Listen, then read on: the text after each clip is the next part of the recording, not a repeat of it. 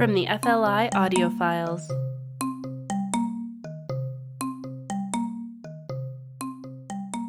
I'm Ariel Kahn with the Future of Life Institute. Today, I'm joined by Matt Scherer and Ryan Jenkins to discuss some of the legal and ethical issues facing AI, especially regarding things like autonomous weapons and self-driving cars. Matt is an attorney and legal scholar based in Portland, Oregon, whose scholarship focuses on the intersection between law and artificial intelligence. He maintains an occasional blog on the subject at lawandai.com, and he also practices employment at Buchanan, Angeli, Altschul, and Sullivan LLP. Ryan is an assistant professor of philosophy and a senior fellow at the Ethics and Emerging Sciences Group at California Polytechnic State in San Luis Obispo, California. He studies the ethics of technologies like cyberwar, autonomous weapons, driverless cars, and algorithms. Matt and Ryan, thank you both for joining me today. Yeah, thank you. Glad to be here. Great. So I typically think of ethics as the driving force behind law, which may or may not be true, but as such, I wanted to start with you, Ryan. I was hoping you could talk a little bit about what some of the big ethical issues you think are facing us today when it comes to artificial intelligence. Yeah, I think that the relationship between ethics and law is complicated, and I think that the missions of the two of them run in parallel. And I think, very broadly speaking, the mission of both ethics and law might be to discover how to best structure life within a community and to see to it that that community does flourish once we know those certain truths. So ethics does some of the sort of investigation about what kinds of things matter morally, what kinds of lives are valuable, how should we treat other people, and how should we ourselves live. And law does an excellent job of codifying those things and enforcing those things. But there's really an interplay between the two. I think that we see law replying to or responding to ethical arguments, and we see ethicists certainly prodded on in their mission by some of the things that lawyers and legal scholars say too. So it's a sort of give and take. It's a reciprocal relationship. In terms of artificial intelligence, well, I think that we're undergoing a pretty significant shift in a lot of different areas of society. And we're already employing artificial intelligence into a lot of spheres of human activity that are morally important, spheres that are morally laden, which is to say, they have consequences for people's lives that really significantly matter. One of the easiest ways of telling whether a decision is a moral decision is whether it concerns the distribution of benefits and burdens, or whether it stands to make some people better off and some people worse off. And we're seeing that taking place right now with artificial intelligence. That adds a lot of new wrinkles to these decisions because oftentimes the decisions of AI are inscrutable. They're opaque to us. They're difficult to understand. They might be totally mysterious. And while we're fascinated by what AI can do, I think oftentimes the developers of AI have gotten out ahead of their skis, to borrow a phrase from former Vice President Joe Biden, and have implemented some of these technologies before we fully understand what they're capable of and what they're actually doing and how they're making decisions. And that seems problematic. That's just one of the reasons why ethicists have been concerned about the development and the deployment of artificial intelligence. And can you give some examples of that? Yeah, absolutely. So there was an excellent piece by ProPublica, an investigative piece, I think last year, about bias in the criminal justice system, where they use so-called risk assessment algorithms to judge, for example, a person's probability of recommitting a crime after they're released from prison. So a couple companies produce algorithms that take in several data points, over 100 data points, and then spit out an estimate. They literally predict this person's future behavior. It's like out of something in Minority Report. And they try to guess how likely this defendant is, say, after they've been convicted of a crime. How likely is this defendant of committing another crime? And then they turn this information over to the judge, and the judge can incorporate this kind of verdict along with other things, other pieces of information, and their own human judgment and intuition to make a judgment, for example, about how long this person should serve in prison, what kind of prison they should serve in, what their bail should be set at, or what kind of parole they should be subject to, that kind of thing. And ProPublica did an audit of this software, and they found that it's actually pretty troublingly unreliable. And not only does it make mistakes about half the time. They said it was slightly better than a coin flip at predicting whether someone would recommit a crime.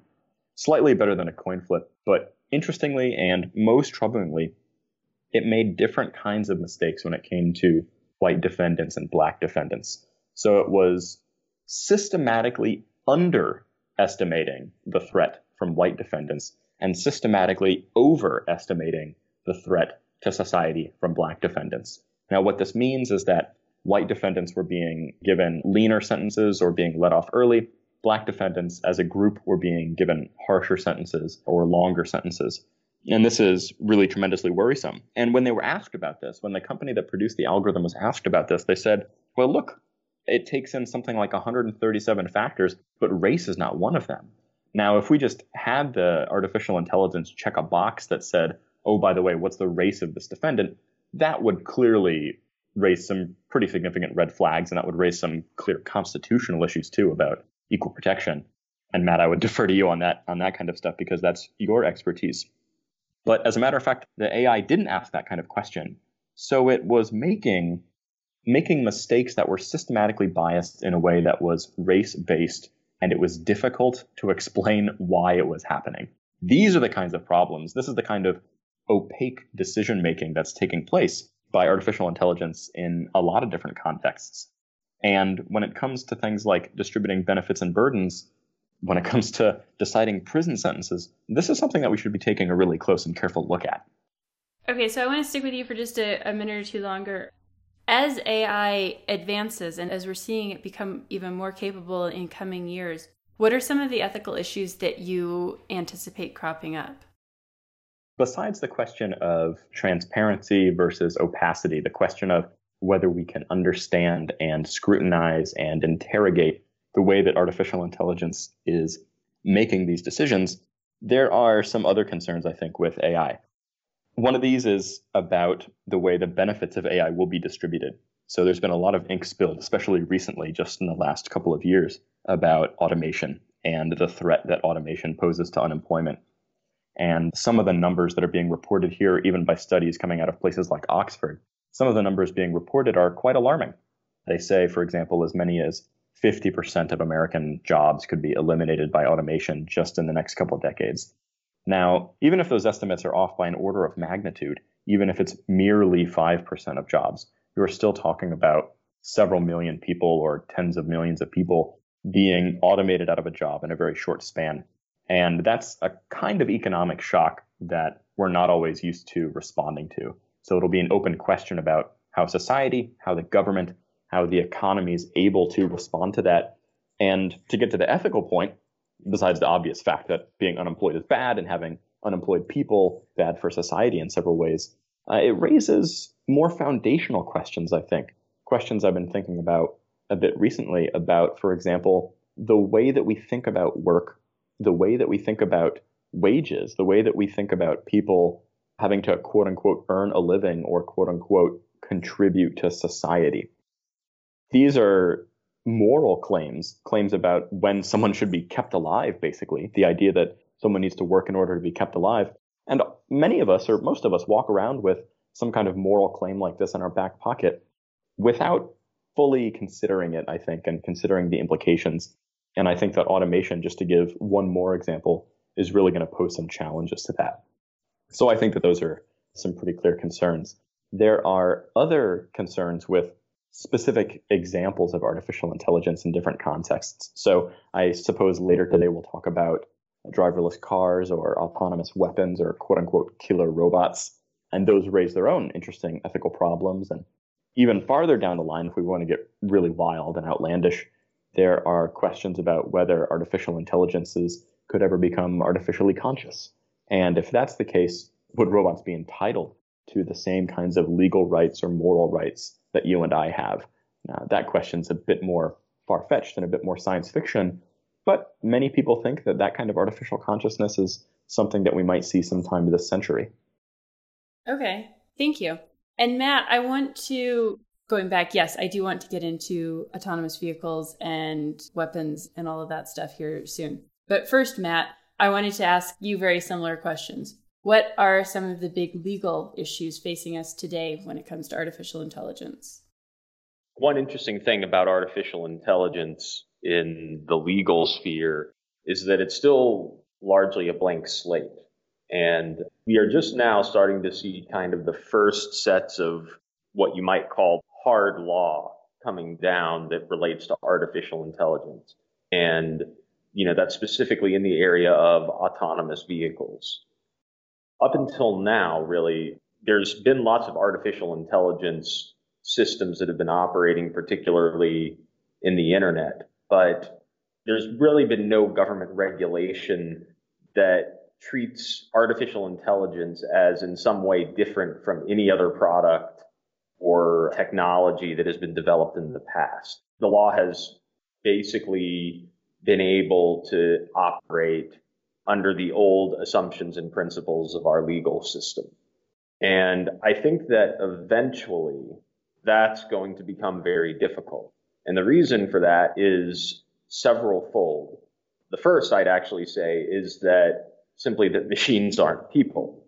And the way that legal systems across the entire world work is by assigning legal rights and legal responsibilities to people. The assumption is that any sort of decision that has an impact on the life of another person is going to be made by a person. So when you have a machine that is making the decisions rather than humans, one of the fundamental assumptions of our legal system goes away. Right now, it's not that big a deal because in most spheres, we are not delegating very important decisions to AI systems. That's starting to change a little bit, but we seem to be content right now with kind of taking a wait and see approach. I think eventually that's just going to become very difficult because certainly there seems to be the promise of AI disrupting and displacing human decision makers out of a wide variety of sectors and industries. And as that happens, it's going to be much more complicated to come up with lines of legal responsibility and reliability. Another major issue that I think is going to come up is one that Ryan didn't just touch on, but very much highlighted, and that is transparency. And that is already becoming, I think, kind of a critical focus. One of perhaps the issue on which people who have concerns or an interest in the safety, ethics, and law related to AI have focused on. And transparency is, I think, something that is a natural response. You want transparency for things that you don't understand. That's one reason why I think a lot of people who are interested in this space have kind of focused on transparency as a kind of control method or a way of ensuring the safety of AI without directly regulating it. They're hoping to convince manufacturers and designers of these systems to make them more transparent. And I think that that's a great idea. And I really do think that kind of in the modern information age, transparency is perhaps the best guarantor of safety that we have for technologies. But I don't think that it's a cure-all. And one of the issues that we're going to run into is that I don't even think that we can really comprehend at this point what our society is going to be like 50 years from now if a huge number of industries ranging from medicine to law to financial services to you name it is in large part being run by the decisions of machines. We just don't know what that society will look like. And at some point, even if the humans understand how these systems work and have a decent understanding of their methods of operation, once we live in a society where critical decisions are routinely made by machines, the question is how much control can humans really say that they still have in that circumstance? And that's going to create all sorts of ethical and legal challenges down the road. So even just with this example that Ryan gave, what happens legally with, say, the defendants who get harsher sentences or something? Can they sue someone? Do you know what's happened with that?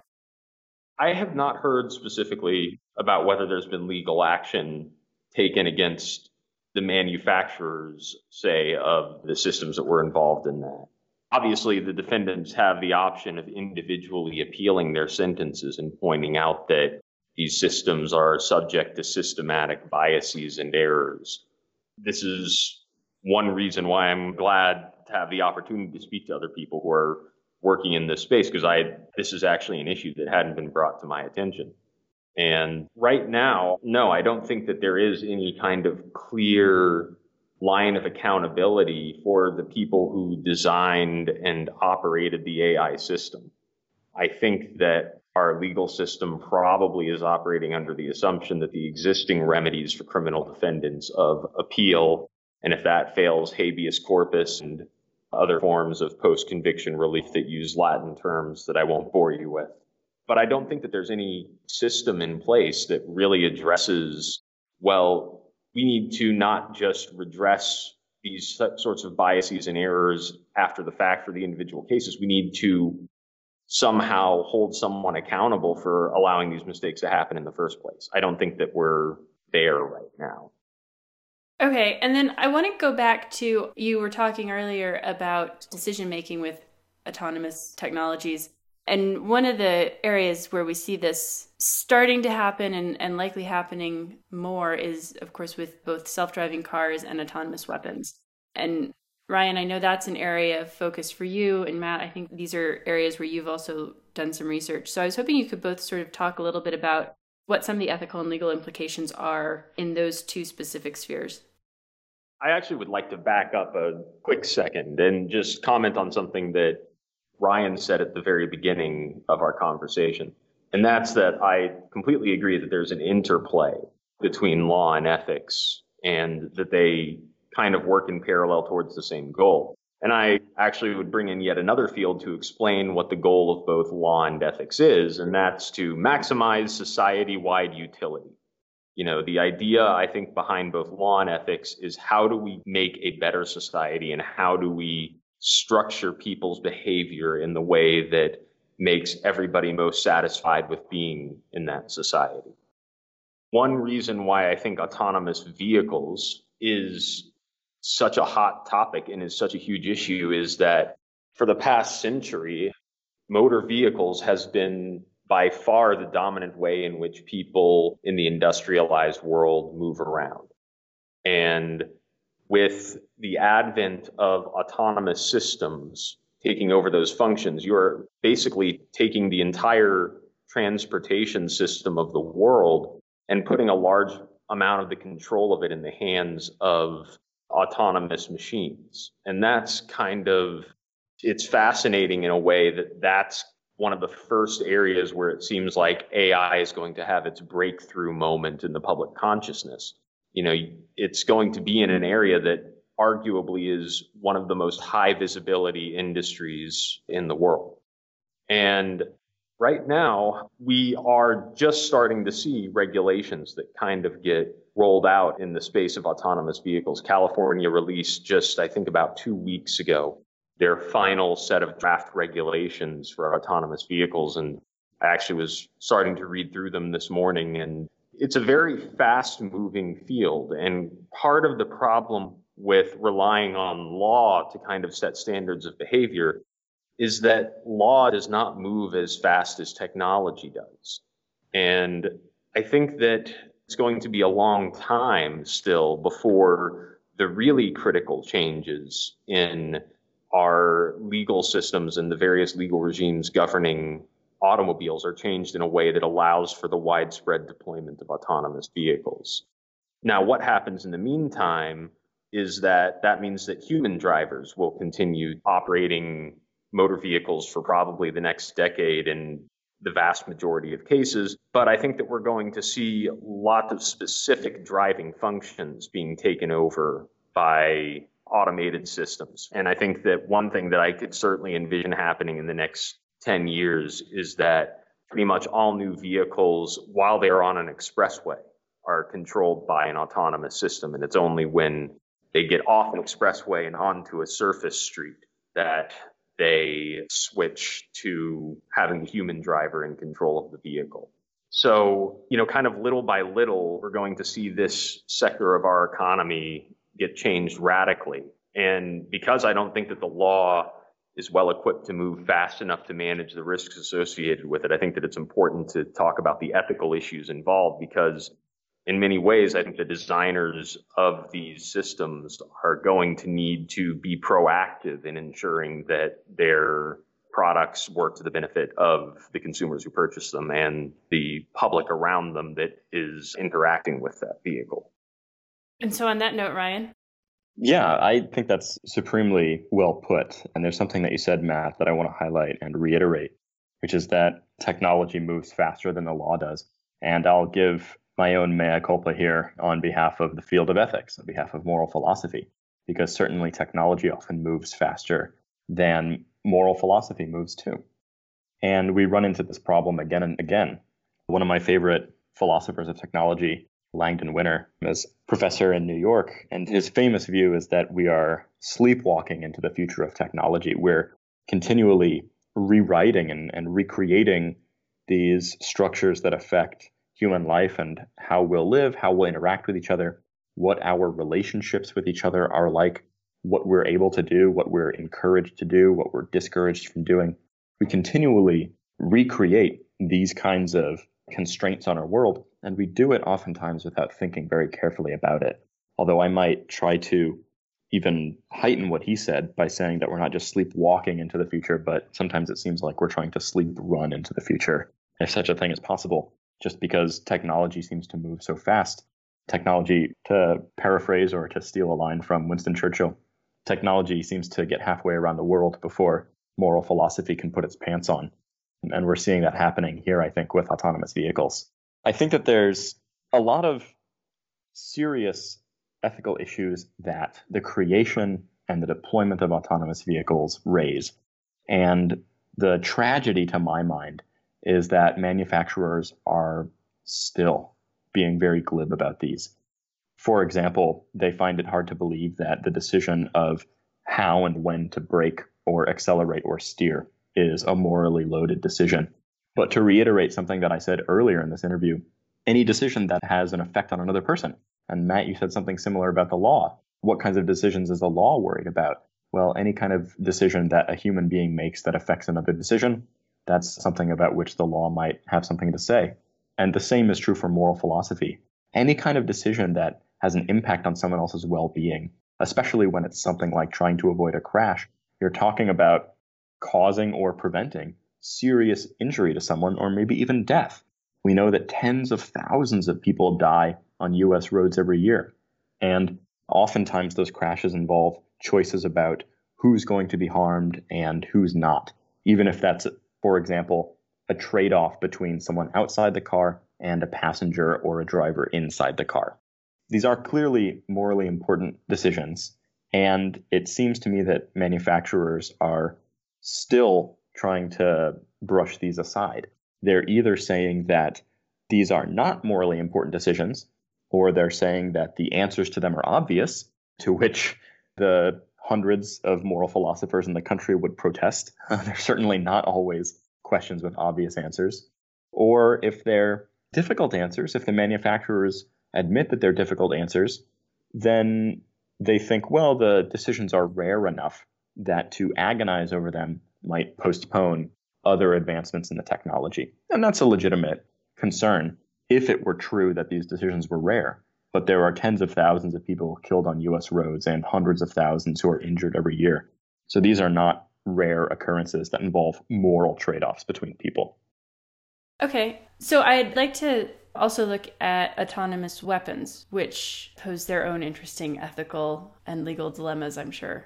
Ryan, can you start off on that a little bit, talking about what your take on some of the ethical issues are? Sure.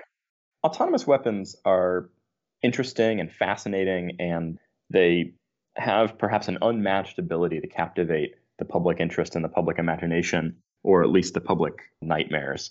I think that's because pretty much all of the situations with which we're familiar with autonomous weapons are things like Terminator or 2001, if you consider HAL to be a killer robot. These are cases in which autonomous weapons are being portrayed as sort of harbingers of doom, or these unstoppable and cold, unthinking killing machines. And so the public has a great deal of anxiety and trepidation about autonomous weapons, and I think that a lot of that is merited. So I begin with an open mind, and I begin by assuming that the public could very well be right here. There could very well be something that's uniquely troubling, uniquely morally problematic about delegating the task of who should live and who should die to a machine. But once we dig into these arguments, my colleagues and I, or the people that I co-author with, it's hard to pinpoint. It's extremely difficult to pinpoint exactly what's problematic about killer robots. And once again, we find ourselves plumbing the depths of our deepest moral commitments and our deepest moral beliefs about what kinds of things are valuable and how we should treat other people and what the value of human life is and what makes war humane or inhumane. These are the questions that autonomous weapons raise. So there are some very obvious sort of practical concerns. We might think, for example, we'd be right to think today that machines probably aren't reliable enough to make decisions in the heat of battle, to make discernments in the heat of battle about which people are legitimate combatants, which people are legitimate targets, and which people are not, what kinds of people are civilians or non-combatants who should be spared. But if we imagine a far-off future, if we imagine a future where robots don't make those kinds of mistakes, those kinds of empirical mistakes where they're trying to determine the state of affairs around them, where they're trying to determine not just whether someone's wearing a uniform, but, for example, whether they're actively contributing to hostilities. This is the kind of language that international law uses. If we imagine a situation where robots are actually pretty good at making those kinds of decisions, where they're perhaps even better behaved than human soldiers, where they don't get confused, they don't get angry or vengeful, they don't see their comrade killed right next to them and then go on a killing spree or go into some sort of like berserker rage. And we imagine a situation where they're not racist or they don't have the kinds of biases that humans are often vulnerable to. In short, if we imagine a scenario where we can greatly reduce the number of innocent people killed in war, the number of people killed by collateral damage, this starts to exert a lot of pressure on that widely held public intuition that autonomous weapons are bad in themselves. Because it puts us in the position then of insisting that we continue to use human warfighters to wage war, even when we know that will contribute to many more people dying from collateral damage. And to put it simply, that's a very uncomfortable position for someone to be in. That's an uncomfortable position to defend. So those are the kinds of questions that we investigate when we think about the morality of autonomous weapons. And of course, if you were interested, I could go over lots of the moral arguments on either side, but that's a very broad bird's eye view of where the conversation stands now. So actually, one question that comes to mind when you're talking about this is I would be worried that what would happen, even if you can make an argument that there's ethical reasons for using autonomous weapons, I would be worried that you're going to get situations that are very similar to what we have now, where the richer, more powerful countries have these advanced technologies and the poorer countries that don't have them are the ones that are getting attacked. I think you're absolutely right about that. That is a very real concern. It's what we might call a secondary concern about autonomous weapons, because if you had a position like that, you might say something like this. Well, there's nothing wrong intrinsically with using a robot or using a machine to decide who should live and who should die. We'll put that question to the side, but we still prefer to live in a world where nobody has autonomous weapons, rather than a world in which they are unequally distributed and where this leads to problematic differentials in power or domination, and where it cements those kinds of asymmetries on the international stage. If you had that position, I think you'd be quite reasonable. That could very well be my position. That's a position that I'm very, very sympathetic to. But you'll notice that that's a position that sidesteps the more fundamental question, the more fundamental moral question of what's wrong with using killer robots in warfare. Although I wholeheartedly agree that I think a world where no autonomous weapons might very much be better than a world in which some people have them and some people don't. And so one of my other questions, I think, Matt, is going to be more directed towards you, and that is, especially as we're transitioning into autonomous weapons that would be more advanced, how do we deal with accountability? Well, first, if you don't mind, I'd like to talk about a few of the points that Ryan made. First off, Ryan, there was almost nothing that you said that I disagree with. In fact, there was nothing that you said that I noticed that I disagree with. It's good to know. One thing that I want to kind of highlight is it really seems to me that many of the arguments against autonomous weapons are arguments that could be applied equally to almost any other type of military technology. The potential for misuse, the fact that wealthier countries are going to have easier access to them than poorer countries. The only unique to autonomous weapons arguments that I hear are, one, that it's just morally wrong to delegate decisions about who lives and dies to a machine. But of course, that's going to be an issue with autonomous vehicles too. Autonomous vehicles will have to make split-second decisions in all likelihood about whether to take a course of action that will result in the death of a passenger in their car or passengers in another car. And there's all sorts of moral trade-offs. So I don't think that we necessarily have an inherent issue in letting a machine decide whether a human life should end. And of course, Ryan almost took the words right out of my mouth when he described there's plenty of reasons to think that in a lot of ways, autonomous weapons would be superior at military decisions in terms of rash decisions that result in the loss of human life. That being said, one very real fear that I have about the rise of autonomous weapons is that they are going to inherently be capable of reacting on timescales that are shorter than humans' timescales in which they can react. I could very easily imagine it reaching the point very quickly where the only way that you can counteract an attack by an autonomous weapon is with another autonomous weapon. And eventually having humans involved in the military conflict will kind of be the equivalent of, bringing bows and arrows to a battle in World War II. Just there's no way that humans with their slow reaction times will be able to effectively participate in warfare.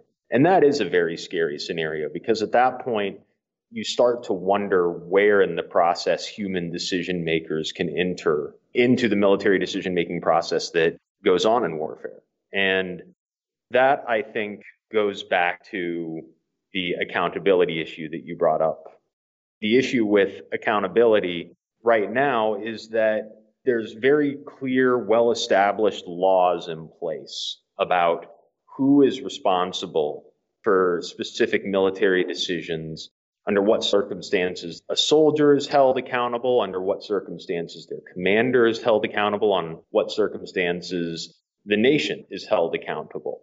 That's going to become much blurrier when the decisions are not being made by human soldiers at the ground level, but rather by autonomous systems. And it's going to get even more complicated as machine learning technology is incorporated into these systems, where they learn from their observations and experiences, if you want to call it that, in the field on the best way to react to different sorts of military situations. At some point, it would seem to me to be almost unfair to hold the original manufacturer of an autonomous system responsible for the things that that system learned after it was outside the creator's control. And that issue is just especially palpable in the autonomous weapons sphere because there's obviously no more stark and disturbing consequence of a bad decision than the death of a human being. And so I think that, as with all other areas of autonomous system decision making, it isn't clear where the lines of accountability will lead.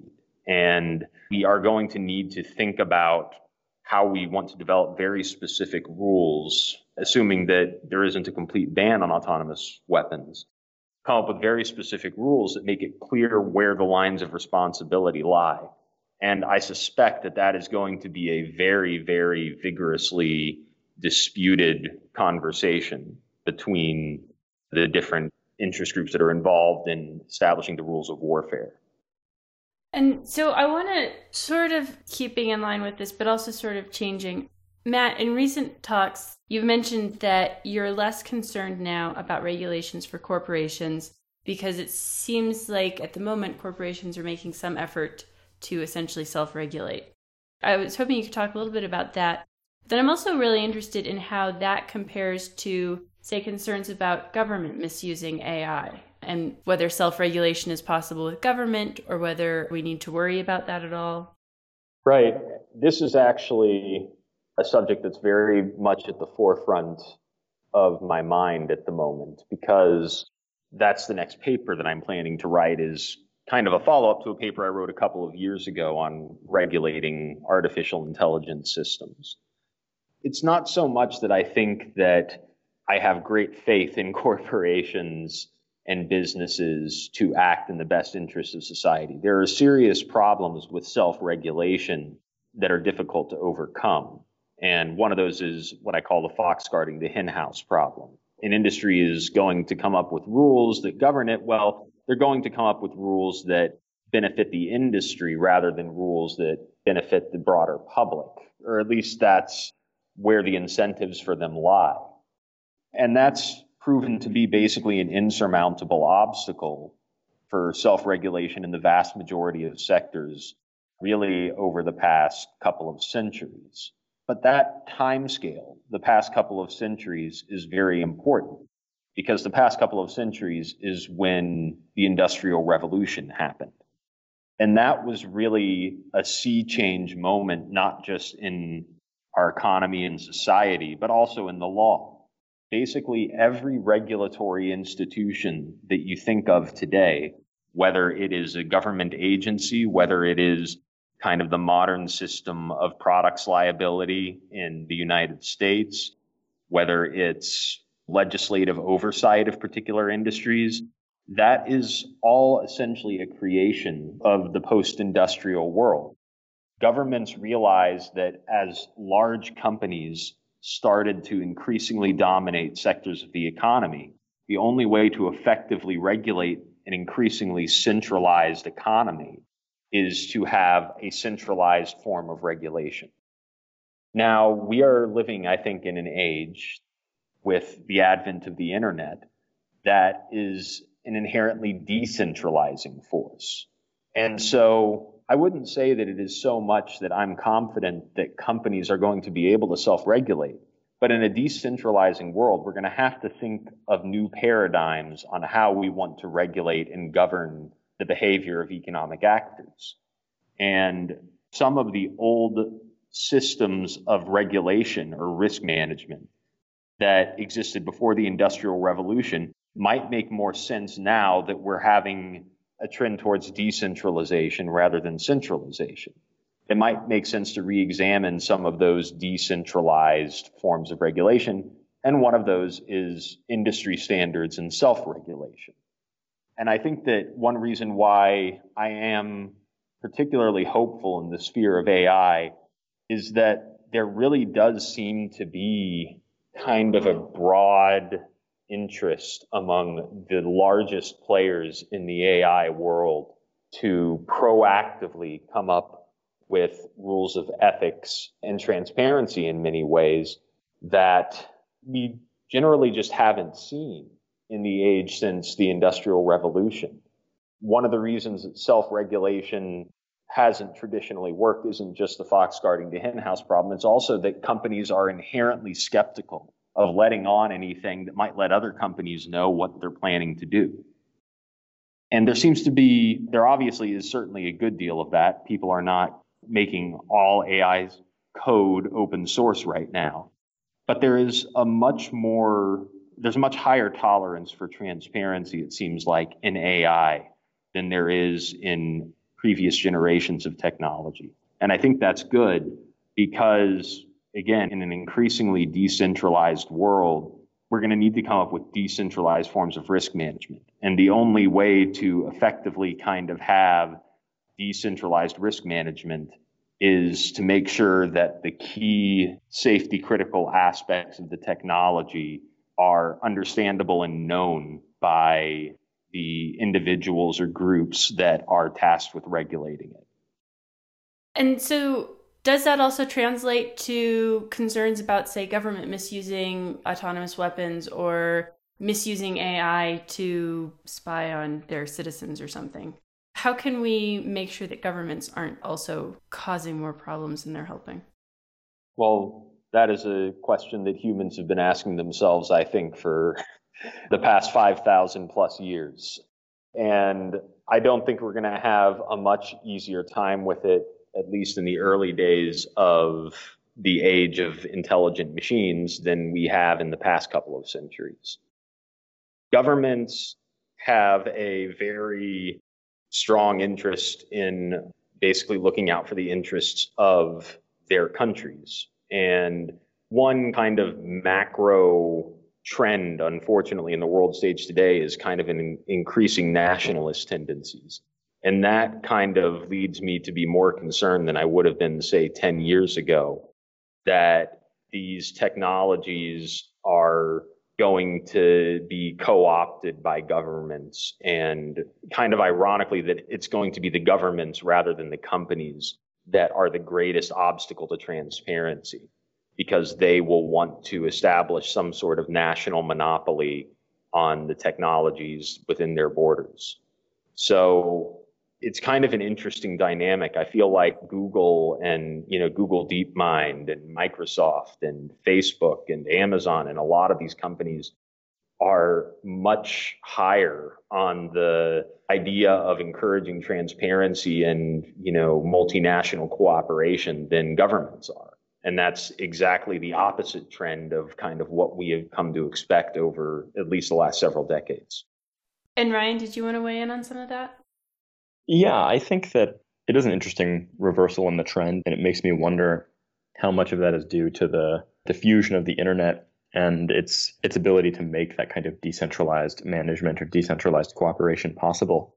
There's one thing that I would like to add, and it's sort of double-edged.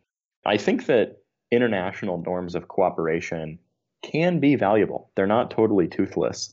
We see this, for example, when it comes to the Ottawa Treaty, the treaty that banned landmines. So the United States is not a signatory to the Ottawa Treaty that banned anti-personnel landmines.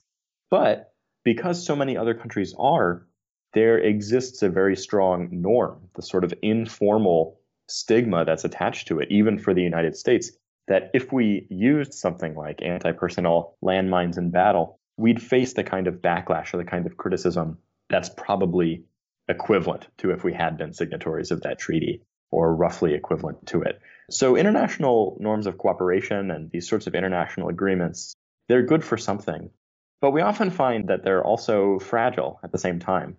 So for example, in much of the Western world, there has existed and there still exists a kind of informal agreement that we're not going to experiment on human embryos, or we're not going to experiment by modifying the genetics of human embryos, say, for example, with the CRISPR enzyme that we know can be used to modify the genetic sequence of embryos.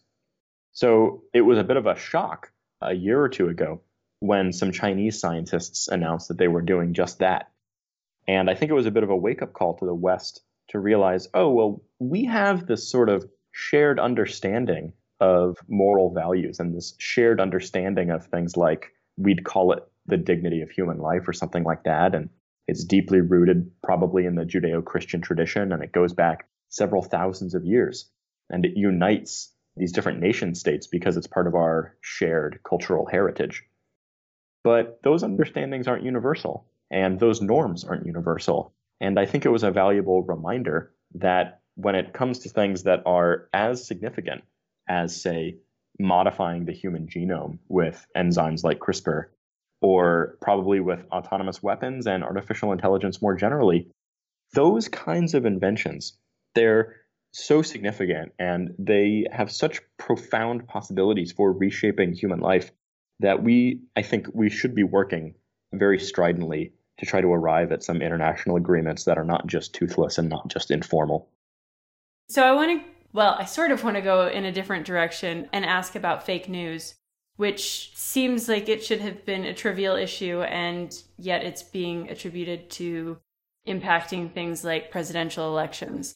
And so obviously there are things like libel and slander laws, but I don't really know how those apply to issues like fake news. And I'm fearful about the idea that as AI technologies improve, we're going to be able to do things like take videos of people speaking and really change what they're saying. So it sounds like someone said on video something completely different, which will exacerbate the fake news problem. I was really interested in what you both think of this from a legal standpoint and an ethical standpoint. Fake news is kind of it almost is distilled to the essence, the issue of decentralization and the problems that kind of the democratization of society that the internet has brought about and the risks associated with that.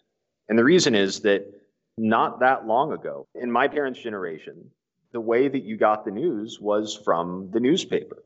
That was the kind of sole trusted source of news for many people.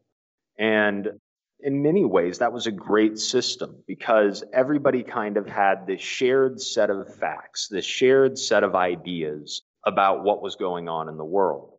And over time, that got diluted somewhat with the advent of TV and with, increasing reliance on radio news as well.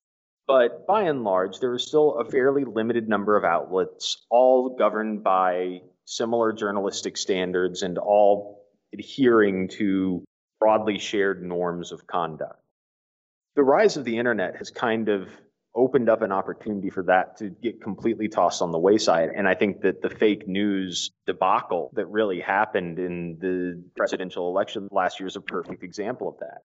Because there are now so many different sources for news, there are so many news outlets available on the internet, there are so many different sources of information that people can access that don't even purport to be news, and those that do purport to be news but really are just opinions or in some cases completely made up stories. In that sort of environment, it becomes increasingly difficult to decide what is real and what is not, and what is true and what is not. And there is a loss that we are starting to see in our society of kind of that shared knowledge of facts. We're not starting to see it. We've already lost a good bit of that. There are literally different sets of not just worldviews, but of worlds that people see around them.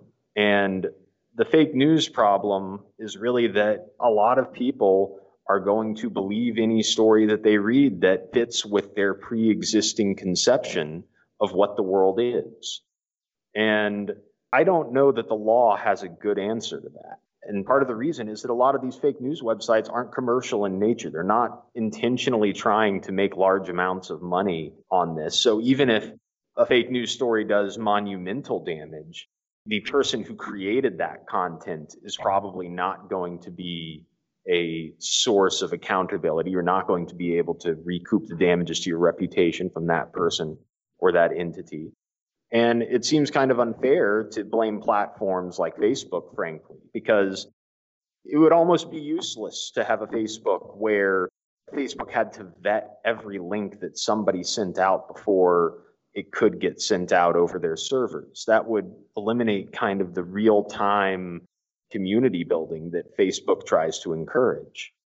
So it's really an insurmountable problem. And it's really, I think, an area where it's just difficult for me to envision how the law can manage that. And at least unless we come up with kind of these new regulatory paradigms that reflect the fact that our world is going to be increasingly less centralized than it has been during the industrial age. And Ryan? Yeah, I can say a little bit about that, and I'll try to keep it at arm's length because, at least for me, it's a very frustrating topic. I remember going back to the 2008 election is where I can pinpoint at least my awareness of this and my worry about this, where I think the New York Times ran a story about John McCain that was not very favorable. And I think it was a story that alleged that he had a secret mistress. And I remember John McCain's campaign manager going on TV and saying that the New York Times was hardly a journalistic organization. And I thought, this is not a good sign. This is not a good sign if we're no longer agreeing on the facts of the situation and then disagreeing about what is to be done, say disagreeing about how we make trade-offs between personal initiative versus redistribution to help the less fortunate or something. I mean, the sort of classic conversations that America's been having with itself for hundreds of years. We're not even having those kinds of conversations because we can't even agree on what the world looks like out there. And we can't even agree about who's a trusted messenger. The paper of record, the New York Times, the Washington Post, they've been just relentlessly assailed as unreliable sources. And that's really a troubling development. I think that it crested or it came to a head, although that implies that it's now entering a trough, that it's now on the downswing. And I'm not sure that that's true. But at least there was a kind of climax of this in the 2016 election, where fake news stories were some of the most widely shared articles on Facebook, for example. And I think that this plays into some human weaknesses like confirmation bias and the other cognitive biases that we've all heard of. And personally, I think it's just an unmitigated catastrophe for the public discourse in the country. I think we might have our first official disagreement between me and Matt in the time that we've been speaking, because I'm slightly less sympathetic to Facebook and their defense. Mark Zuckerberg has said, for example, that he wants Facebook to be everyone's, quote, primary news experience. And they have the possibility to control not which news stories appear on their site, but which news stories are promoted on their site. And they've exercised that capacity. And they exercised that capacity last year in the early days of the campaign, and they attracted a great deal of controversy, and they backed off from that.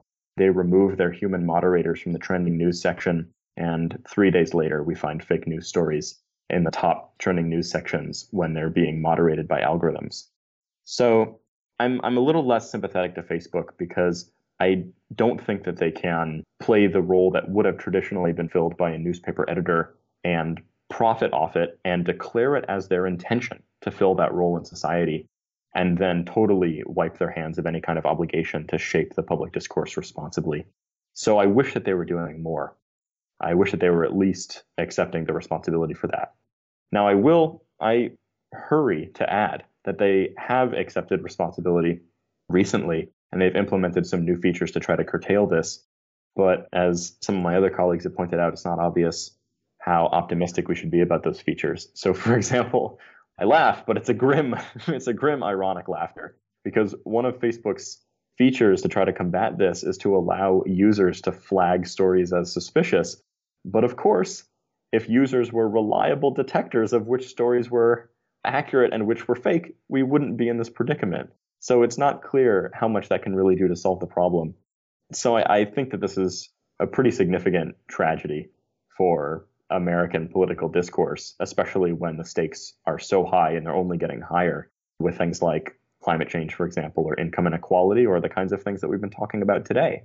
It's more important than ever that Americans are able to have mature, intelligent, informed, careful conversations about the matters that affect them and affect several billion other people that we share this planet with.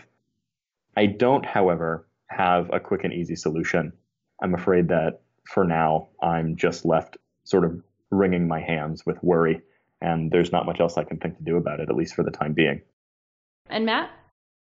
I think that kind of what Facebook is going to have a problem with is the same issue that the operators of any internet site have with hacker bots. You know, those internet captchas that you see when you try to log into a website that tries to test if you're human. There's a reason that they change every few months, it seemed like, and that's because people have figured out how to get past the previous ways of filtering out these bots that were, not actual people trying to log in. And I think that you're going to see, unfortunately, a similar phenomenon with Facebook. They could make their best possible efforts to root out fake news, and I could easily see that not being enough. And it's because their user base is so filled with people who are only really looking to see affirmation of their own worldview. And if that's kind of the mindset that we have in society, I don't know that Facebook is really going to be able to design their way around that. And in many ways, I think that kind of the loss of a shared worldview is going to raise even more thorny and difficult to resolve legal and ethical questions than the rise of artificial intelligence. Okay. Is there anything else that you think is important for people to know about that you're thinking about or something along those lines? Ryan? Yeah, I think if I could just leave people with a sort of generic injunction or just a sort of generic piece of advice, one of the contributions that we in moral philosophy see ourselves making to these conversations is not always offering clear-cut answers to things. You'll find that philosophers, surprise, surprise, often disagree among themselves about the right answers to these questions. But there is still a great deal of value in appreciating when we're running roughshod over questions that we didn't even know existed. That is what I think is one of the valuable contributions that we can make here, is to think carefully about the way that we behave, the way that we design our machines to interact with one another, and the kinds of effects that they'll have on society. And I would just caution people to be on the lookout for moral questions and moral assumptions that are being made that are lurking in places where we didn't expect them to be hiding. And it's been a continual frustration that pops up every now and then to hear people sort of wave their hand at these things or to try to wave them away when the moral philosophers are busy pounding their fists. It's something that we've been trying to do, is to get out and engage with the public and engage with manufacturers more to help them realize, or creators of artificial intelligence more to help them realize that these are very serious questions. They're not easy to answer, they're controversial, and they raise some of the deepest questions that we've been dedicating ourselves to and our profession has been focused on for thousands of years. And they're worth taking seriously and they're worth thinking about. And I will say that it's endearing and reassuring that people are taking these questions very seriously when it comes to artificial intelligence. And I think that the advances that we've seen in artificial intelligence in the last couple of years have been the impetus for that, the impetus for this sort of turn towards the ethical implications of the things that we create. Thank you. And Matt? I'm also heartened by the amount of interest that not just people in the legal world, but in many different disciplines have taken in the legal, ethical, and policy implications of AI. And I think that it's important to have kind of these open dialogues where the issues that are created by not just artificial intelligence, but by the kind of parallel changes in society that are occurring, how that impacts people's lives and what we can do to make sure that it doesn't do us more harm than good. And I'm very glad that I got to hear Ryan's point of view on this. I think that a lot of these issues, lawyers and legal scholars could very much use to think about the broader ethical questions behind it, if for no other reason than because I think that the law is becoming a less effective tool for kind of managing the societal changes that are happening. And I don't think that that will change unless we think through the ethical questions and the moral dilemmas that are going to be presented by a world in which decisions and actions are increasingly undertaken by machines rather than people. Excellent. Well, thank you very much. I really enjoyed talking with both of you. Yeah, thank you. Thanks. To learn more, visit futureoflife.org.